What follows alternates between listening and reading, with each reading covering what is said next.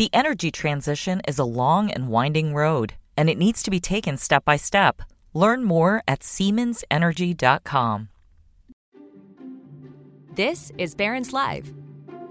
Each weekday, we bring you live conversations from our newsrooms about what's moving the market right now. On this podcast, we take you inside those conversations, the stories, the ideas, and the stocks to watch so you can invest smarter. Now, let's dial in. Hello, I'm Eric Savitz, Associate Editor for Technology at Barron's. Welcome to Barron's Live. I am happy to be joined today by Erica Klauer, who's the Technology Portfolio Manager at Jennison Associates. Eric, you've been there for quite a while now, right? 20 years at Jennison, I think? That's right, more than 20 years. And before that, spent some time on the other side of the streets as a semiconductor analyst at a couple of places that some of them don't exist anymore, right? You were at Alex Brown, I think, at one point. It's true. I started off at a little boutique shop in Baltimore known as Alex Brown, which ultimately was bought by Bankers Trust and then by Deutsche Bank. So yes, I've gone from small regional firm to big international banking behemoth. Well, small or large, no matter if you were running a technology portfolio this year, it has been a very difficult time. There have been almost literally no place to hide. And so I'd love to get your sense as we start here on what we've gone through, where we are in this process. Obviously, the Fed has not been very friendly, and the macro economy has not been very friendly to technology shares. But give us your sense on how you think about the environment we're in. Well, Eric, I think our approach at Jennison has always been to start from the bottoms up, and then we'll look at the macro a bit, but really our focus is on the bottoms up approach to investing. And I would say that there have been some pretty big headwinds facing the entire technology industry this year, and some of those headwinds will persist into 2023 as well. The first is that we had a big COVID hangover. During COVID, whether it was a consumer at home or a business, people were very intent on upgrading their personal computers, their smartphones to be able to operate remotely. And so we've had to cycle through that period of extraordinary COVID spending. The other thing that happened during COVID was we realized the fragility of the entire supply chain. And so companies are in the process right now of figuring out how to make sure that they have enough inventories to meet demand, and also that their supply is not going to be disrupted by an exogenous event such as COVID. But even more so, we've also had a third headwind come in, which is political risk. Will there be a disruption to the supply chain because you only are making your product out of XYZ location? And so that's been another headwind that has been a problem this year and will persist into 2023. And then I think the fourth problem that we've had, the fourth headwind that is also one that will continue, is we've had a shortage of engineers, and companies have had to grapple with hiring enough engineers and employees, and those employees are more expensive. All of those factors are pretty significant in terms of their implications for growing revenues at a rate that is equal to what we've seen over the last couple of years. And then it also calls into question the cost structure for a lot of companies. So let's dig in on a few of those. So I want to talk a little bit about the supply chain issues, because we've gone through some dramatic swings on the supply chain. We were in a period when there was a shortage of effectively everything, but in particular for this industry, semiconductor components were in short supply.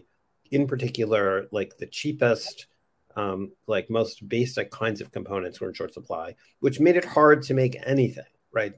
Appliances, cars, computers, everything was affected by this. But it does appear that for most components, that part of the issue has been largely fixed, either by a combination of better production on the manufacturing side and a little bit from slightly less demand.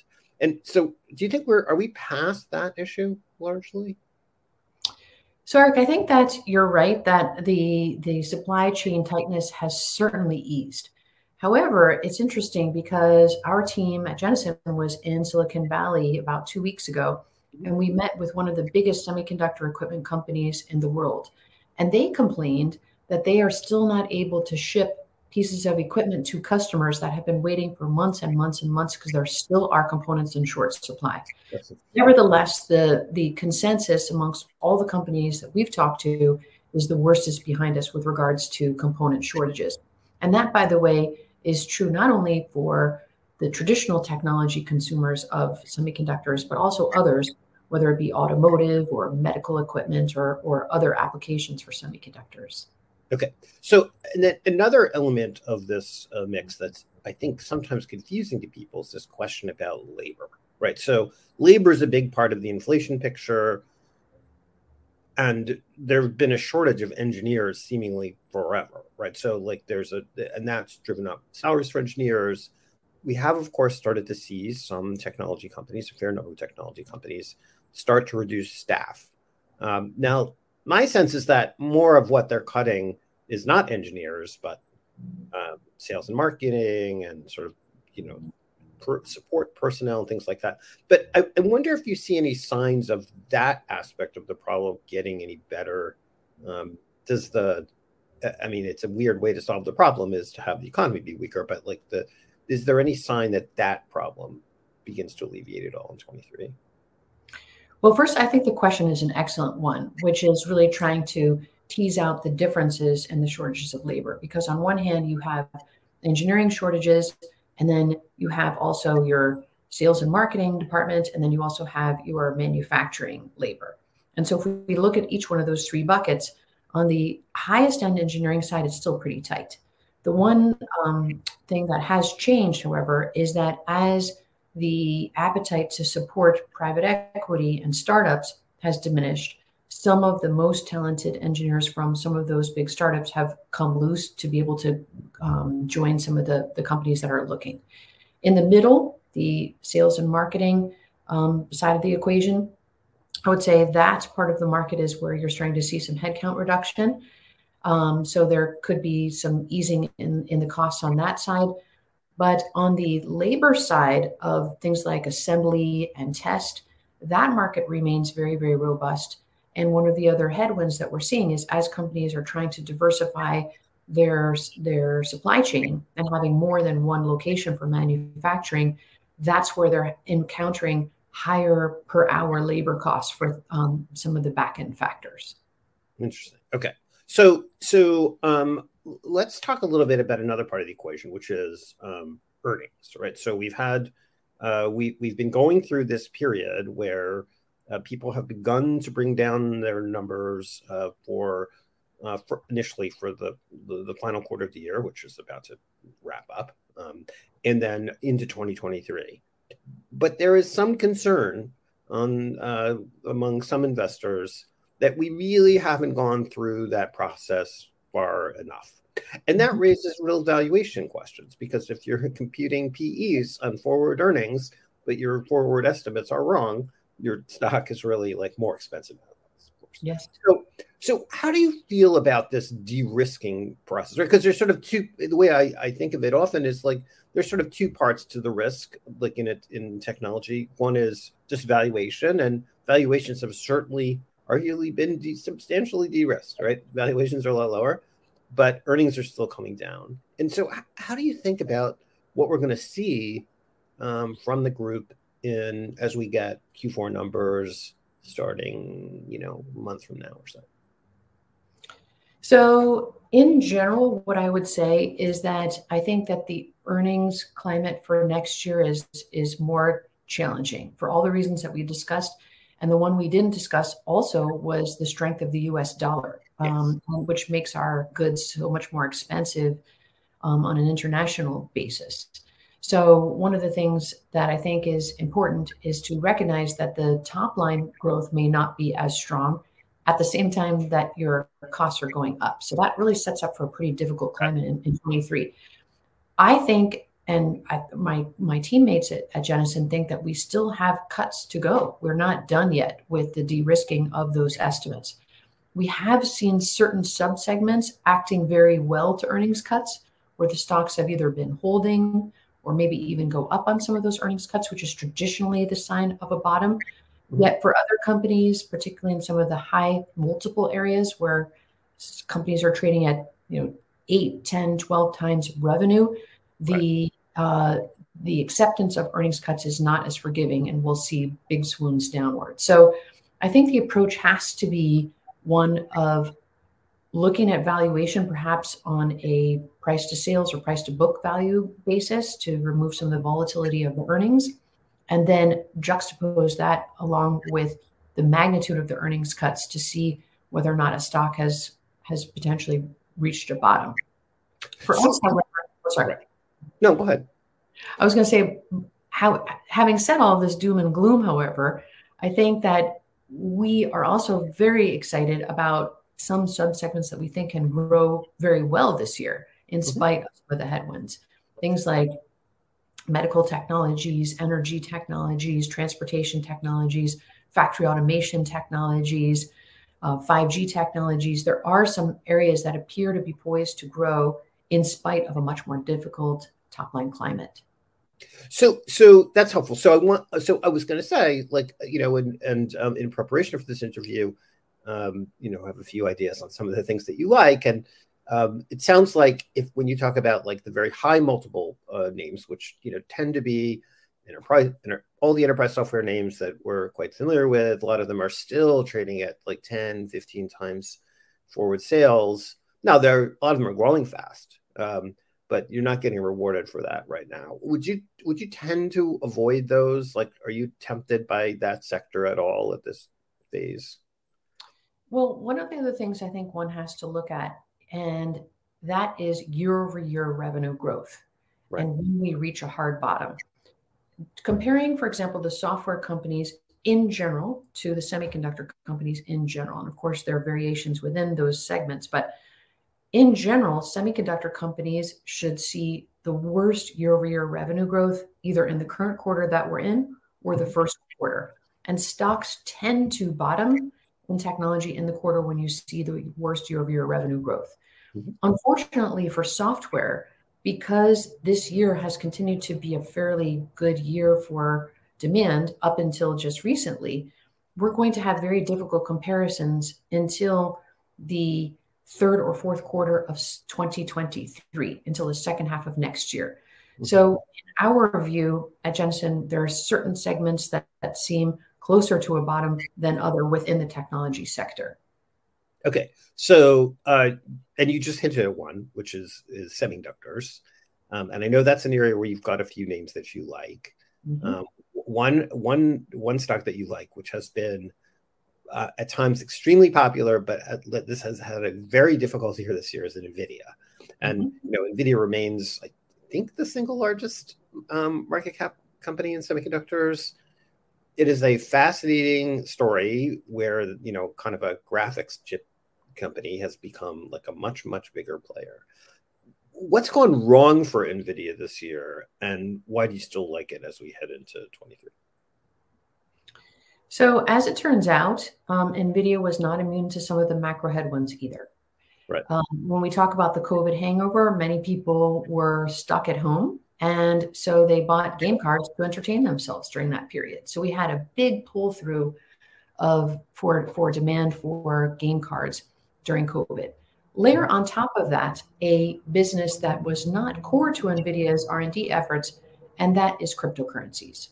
As it turns out, those same game cards can also be used for crypto mining. And that artificially lifted the demand picture for the gaming segment of the business, which is over half of the company's revenue.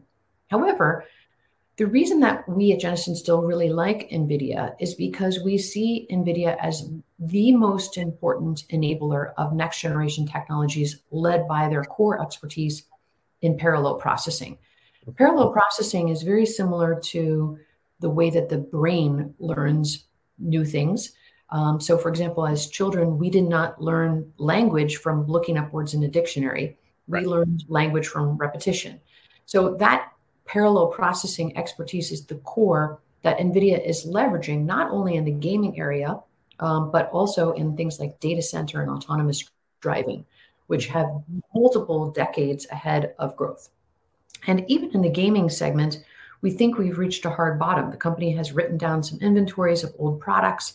It's leaned out the channel, and it has several new products coming in 2023 that we think will drive revenue growth.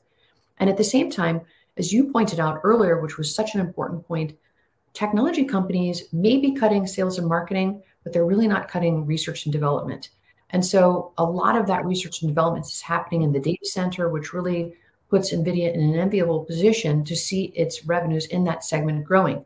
And I would point out that the company in the last quarter made and then slightly beat the earnings expectations and also lifted the guidance a little bit more for the January quarter than people were initially anticipating. And that was in spite of a very difficult China environment. China demand fell short of the company's expectations, but the demand from the other regions of the world were strong enough to offset that China weakness, and that trend is continuing into the current quarter that we are in as well. So, just to summarize, I would say, NVIDIA had a difficult time this year because of macro, but the company's dominance, market share, and ability to provide a differentiated solution and disrupt industries is very much still intact. So, that's interesting. There's a couple of fascinating elements to the NVIDIA story here. Like one, you talk about data center, and data center has been interesting, right? The cloud players, the large cloud players, in particular Amazon and Microsoft, in the most recent quarter saw their growth decelerate some, and that created like a sort of a brief moment of like a freak out, was the way I described it as I was writing about it, and yet the growth rates.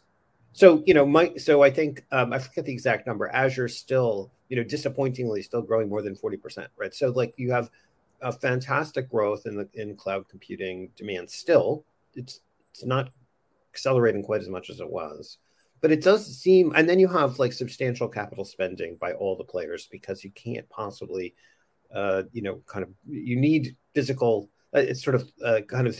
We know that this is true, although I think sometimes people forget. The cloud is a bunch of servers and routers and networks, and so as you grow these companies, these in these 20, 30, 40% range. We just saw this with Oracle just a few weeks ago, where they're ramping up their capital spending, and that would seem to be a good thing for NVIDIA and a whole bunch of other people. I wonder how you think about that factor, and if there's any other ways you look at it. Well, there's a lot to unpack there, but I think that you make an excellent point, which is that the growth in data center has difficult compares, just like we were talking about. Right. The company is by definition, with the law of large numbers, facing some deceleration, and also there is some pricing pressure for some of the data center companies in terms of cloud that we haven't seen before. Yet the demand still looks pretty good on that side. But I think what's happening in the data center business for NVIDIA is that the market is broadening out to include not only the hyperscalers, but also enterprises really being able to use parallel processing to advance their businesses. And I would say, what are examples of this? One would be in healthcare, the ability to accelerate drug development, or, for example, in insurance to underwrite risk, right. Or in retail to be able to understand real-time customer consumption patterns. So the utility of parallel processing, as it turns out, is very important to many, many different industries, not just the hyperscalers. So that is really what's helping a company like NVIDIA right now, is just a broadening out of the customer base. Yeah, and this is an interesting moment in AI generally, right? People have been talking about AI for a long time. We recently had this flurry of these generative AI tools like ChatGPT, where people are, I think, the average person who is not writing AI code has been able to see sort of the power of artificial intelligence, and that plays directly to NVIDIA's strength. So I want to talk a little bit also about the opportunity in automotive. Which, as you were saying earlier, has been like one place where there has been continued strong demand, where there's been shortages of components. That seems to be getting a little bit better, but the future feels like it's, when it comes to the automotive business, is autonomous and electrical, and battery powered. How are there other ways that you're thinking about trying to take advantage of that trend? Is certainly something NVIDIA is really zeroing in on finding ways to play in the automotive market. Are there other plays there maybe in semis or some other way that you're looking at that opportunity? Yes. So the electrification and self-driving aspect of the automotive industry is very important because we're still in such early days. If we look at the fleets of cars that are electrified on the road today, we're still less than 10% in most countries. And the self-driving aspect of the industry is evolving. So we have some aspects of self-driving that are more pervasive than others, but each one of those generations is going to be more and more demanding of semiconductors. And I think the other thing that's very interesting is it's not just about cars, but it's also about delivery vehicles, being able to have self-manned delivery vehicles within a factory, and or one day having those self-manned vehicles delivering groceries and mail at nighttime to relieve congestion in major cities. So certainly NVIDIA has a big effort in that business. There's going to be extraordinary growth in that business in 2023 because it's growing off a very small base. But the opportunity for many semiconductor companies goes beyond just what's offered to NVIDIA. Right. There are chips in there, whether it be memory chips, analog chips, microcontrollers, sensors. All of the semiconductor industry that services that business will see an uplift for growth over a multi-year period. And so even a company as basic as a Micron, looking at the memory content within a car, there is an opportunity there too. Right. Yeah, Micron has talked about the content in a fully autonomous car in terms of memory content would be like orders of magnitude higher than, historically cars didn't have any memory, right? Or maybe in the radio they had. That's right. But now it's becoming a huge part. So I want to talk a couple of other names. So another chip name that you've liked has been Broadcom, which is also a complex and interesting story of looking at a broad scale semiconductor company that also hidden inside, or not hidden exactly, is a pretty big software business. What is it that you like about Broadcom? So one of the things that we always focus on at Jennison is execution of management. Mm-hmm. And I would say Broadcom has one of the most exceptional track records of execution that we've seen really across all of the companies in our portfolios. The company has a very simple and repeatable plan for success that we've seen executed over time. And that is basically looking for semiconductor businesses that have consolidated, where they can come in, be the number one or number two player. They can put a lot of R&D into that business and be able to bring out products, work more closely with customers, really avoid the distribution channel and work directly with customers, which gives them higher visibility, higher margins. And they've done this for almost 20 different business divisions within semiconductors at Broadcom. At the same time, they also have taken that model and extended that into software as well. So now the portfolio is about a third software and 2/3 semiconductors. Right. The companies, just in terms of where's the proof in the pudding, the company has always said, well, we'll grow our semiconductors maybe in the mid-single digits. Right. And on a compound annual growth rate organically, they've done double that. So just very, very consistent execution, extremely high profitability, extremely high free cash flow. And the stock is not terribly expensive because of the fact that it does a lot of things. It's not a pure play on automotive or data center. It does a lot of different things, but it does a lot of different things quite well. So this is a company we think can be held for a long period of time. The CEO just was awarded a new compensation structure that is inextricably tied to the share performance. Mm-hmm. And the CEO will receive a significant bonus if the company achieves its 15% compound annual growth rate targets for the share price return, excluding the dividends, and an even bigger bonus if he gets that up to 19%. So we also like that his incentives are aligned with ours at Jennison for our returns. Yeah, and he's Hock Tan, the CEO, is a kind of a singular figure who's really carved out. He's built basically like a very large semiconductor company from what used to be a relatively small player. He's also very acquisitive on your point about execution. They've been able to do like one M&A deal after another without and do it effectively. Which I think there are other tech companies, which we won't get into here, that the prospect of additional M&A worries the street, and I think that's less true for Broadcom. That's absolutely right, because he has done such a good job with each and every one of the acquisitions, delivering substantial shareholder value. And I think the other thing that's interesting is that people don't know this fact, but actually Broadcom is the only company in the world that has a sole source long-term supply agreement with Apple. Apple usually keeps its options open. And to wit on the company's technology leadership, there are no other companies that have that. So that really speaks to the technology leadership at Broadcom, as well as their ability to execute for a very demanding customer. So I want to touch on, I know that when you look at the future of the semiconductor industry, one of the interesting kind of cross currents right now is we've had a number of key players reduce capital spending plans for next year.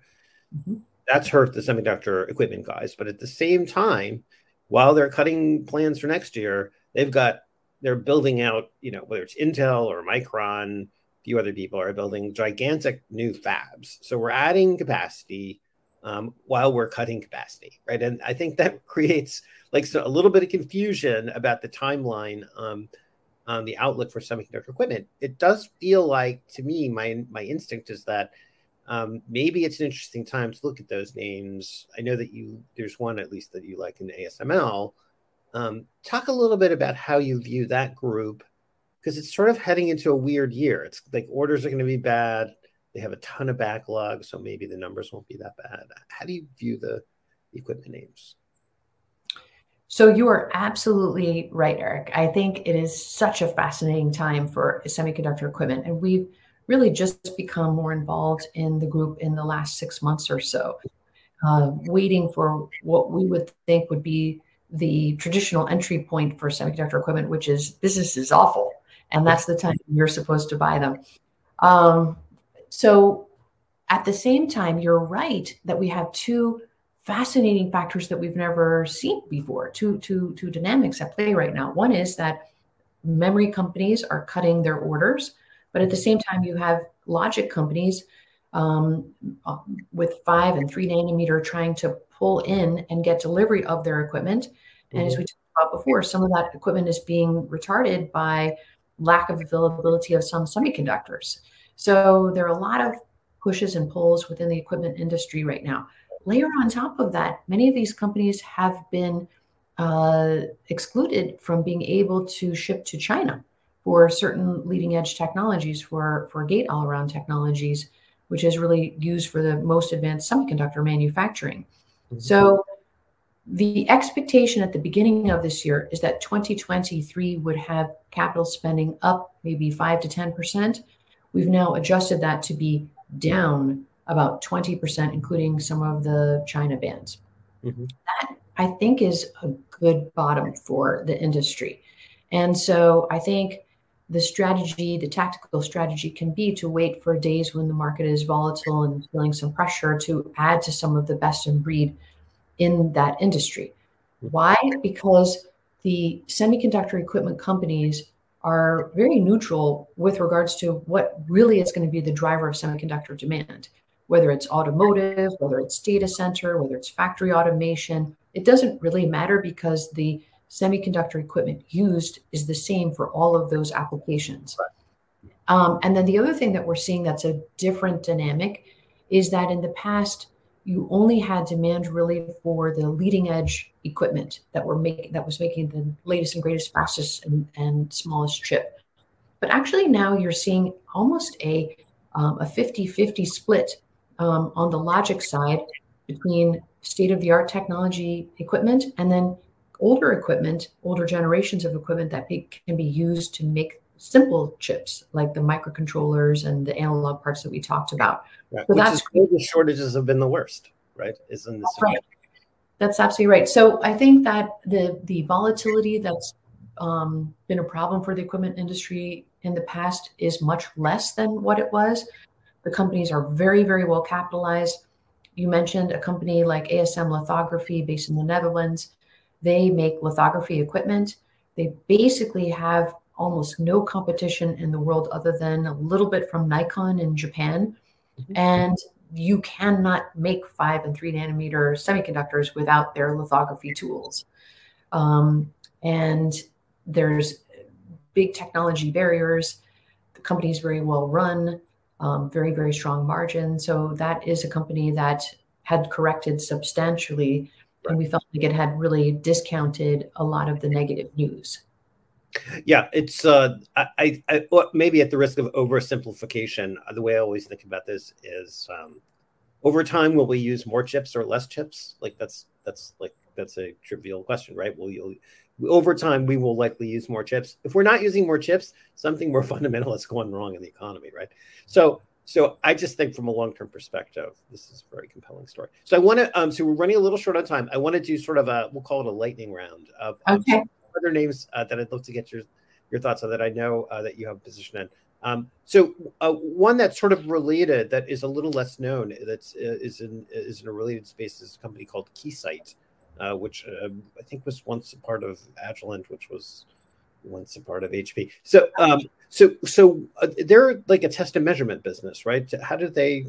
What makes them appealing?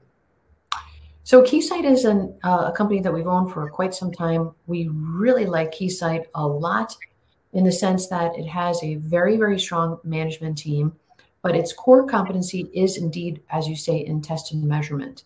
So one of the traditional ways that it gets paid is through its testing and measurement of 5G networks, which of course are still going up all around the world. They test all the 5G and actually 4G networks in the world, Wi-Fi networks, and that's a very, very strong business for them. They also do automotive tests. So as we have more and more electrification of vehicles, there are actually more testing points within that process of manufacturing as well. And they are involved in factory automation. So this is an area that we like quite a bit because it's not so much a function of how many units of 5G are deployed in a given year, how many base stations go up, but really just the quality of the network and the quality of the output of any kind of factory automation as well.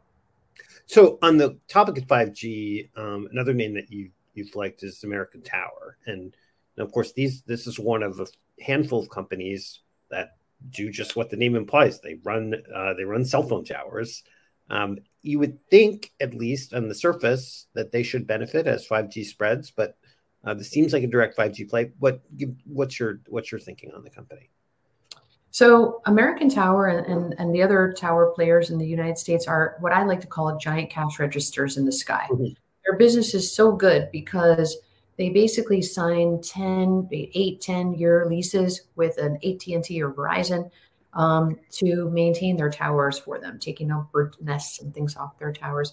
But they also get rental escalators if the company decides to switch out from 3G to 4G or 4G to 5G.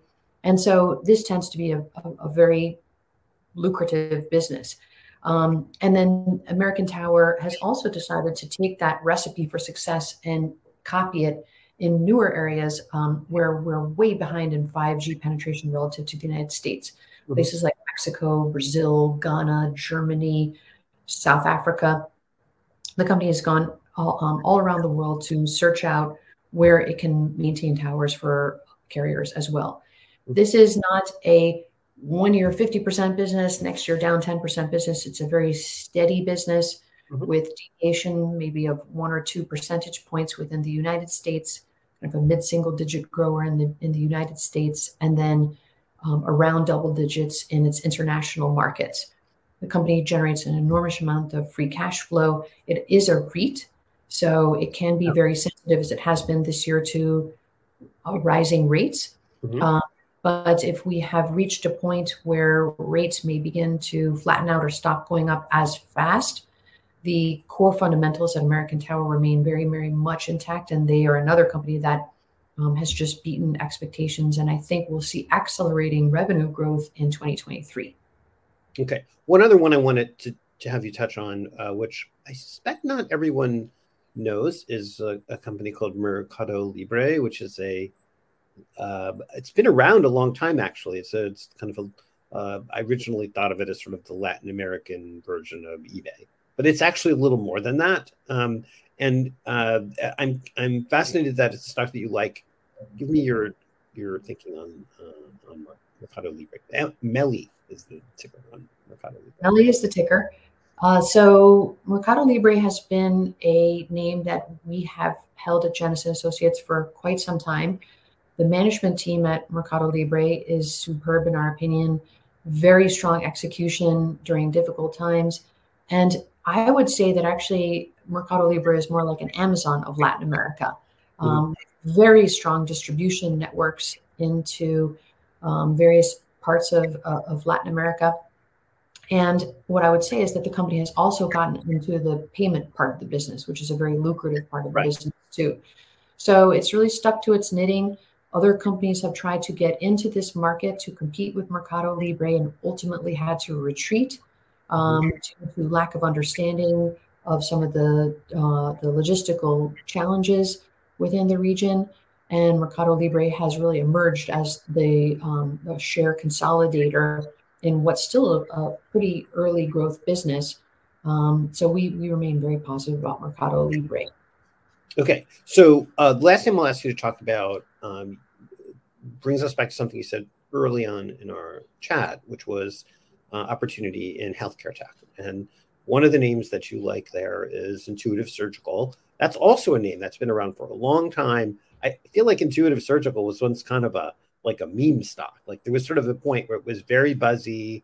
It was a very controversial name for a while. And I feel like no one talks about it so much anymore. And but it's still around and still doing interesting things. Talk a little bit about that one. So Intuitive Surgical, yes, has been around for a while, and we at Jennison have been long-term shareholders of Intuitive Surgical. It's another company with a superb management team and a very deep bench that we appreciate.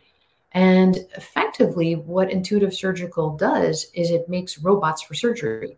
So, and the idea is that if you can have a surgery that is minimally invasive, your recovery time will be less, the chance for infection will be less.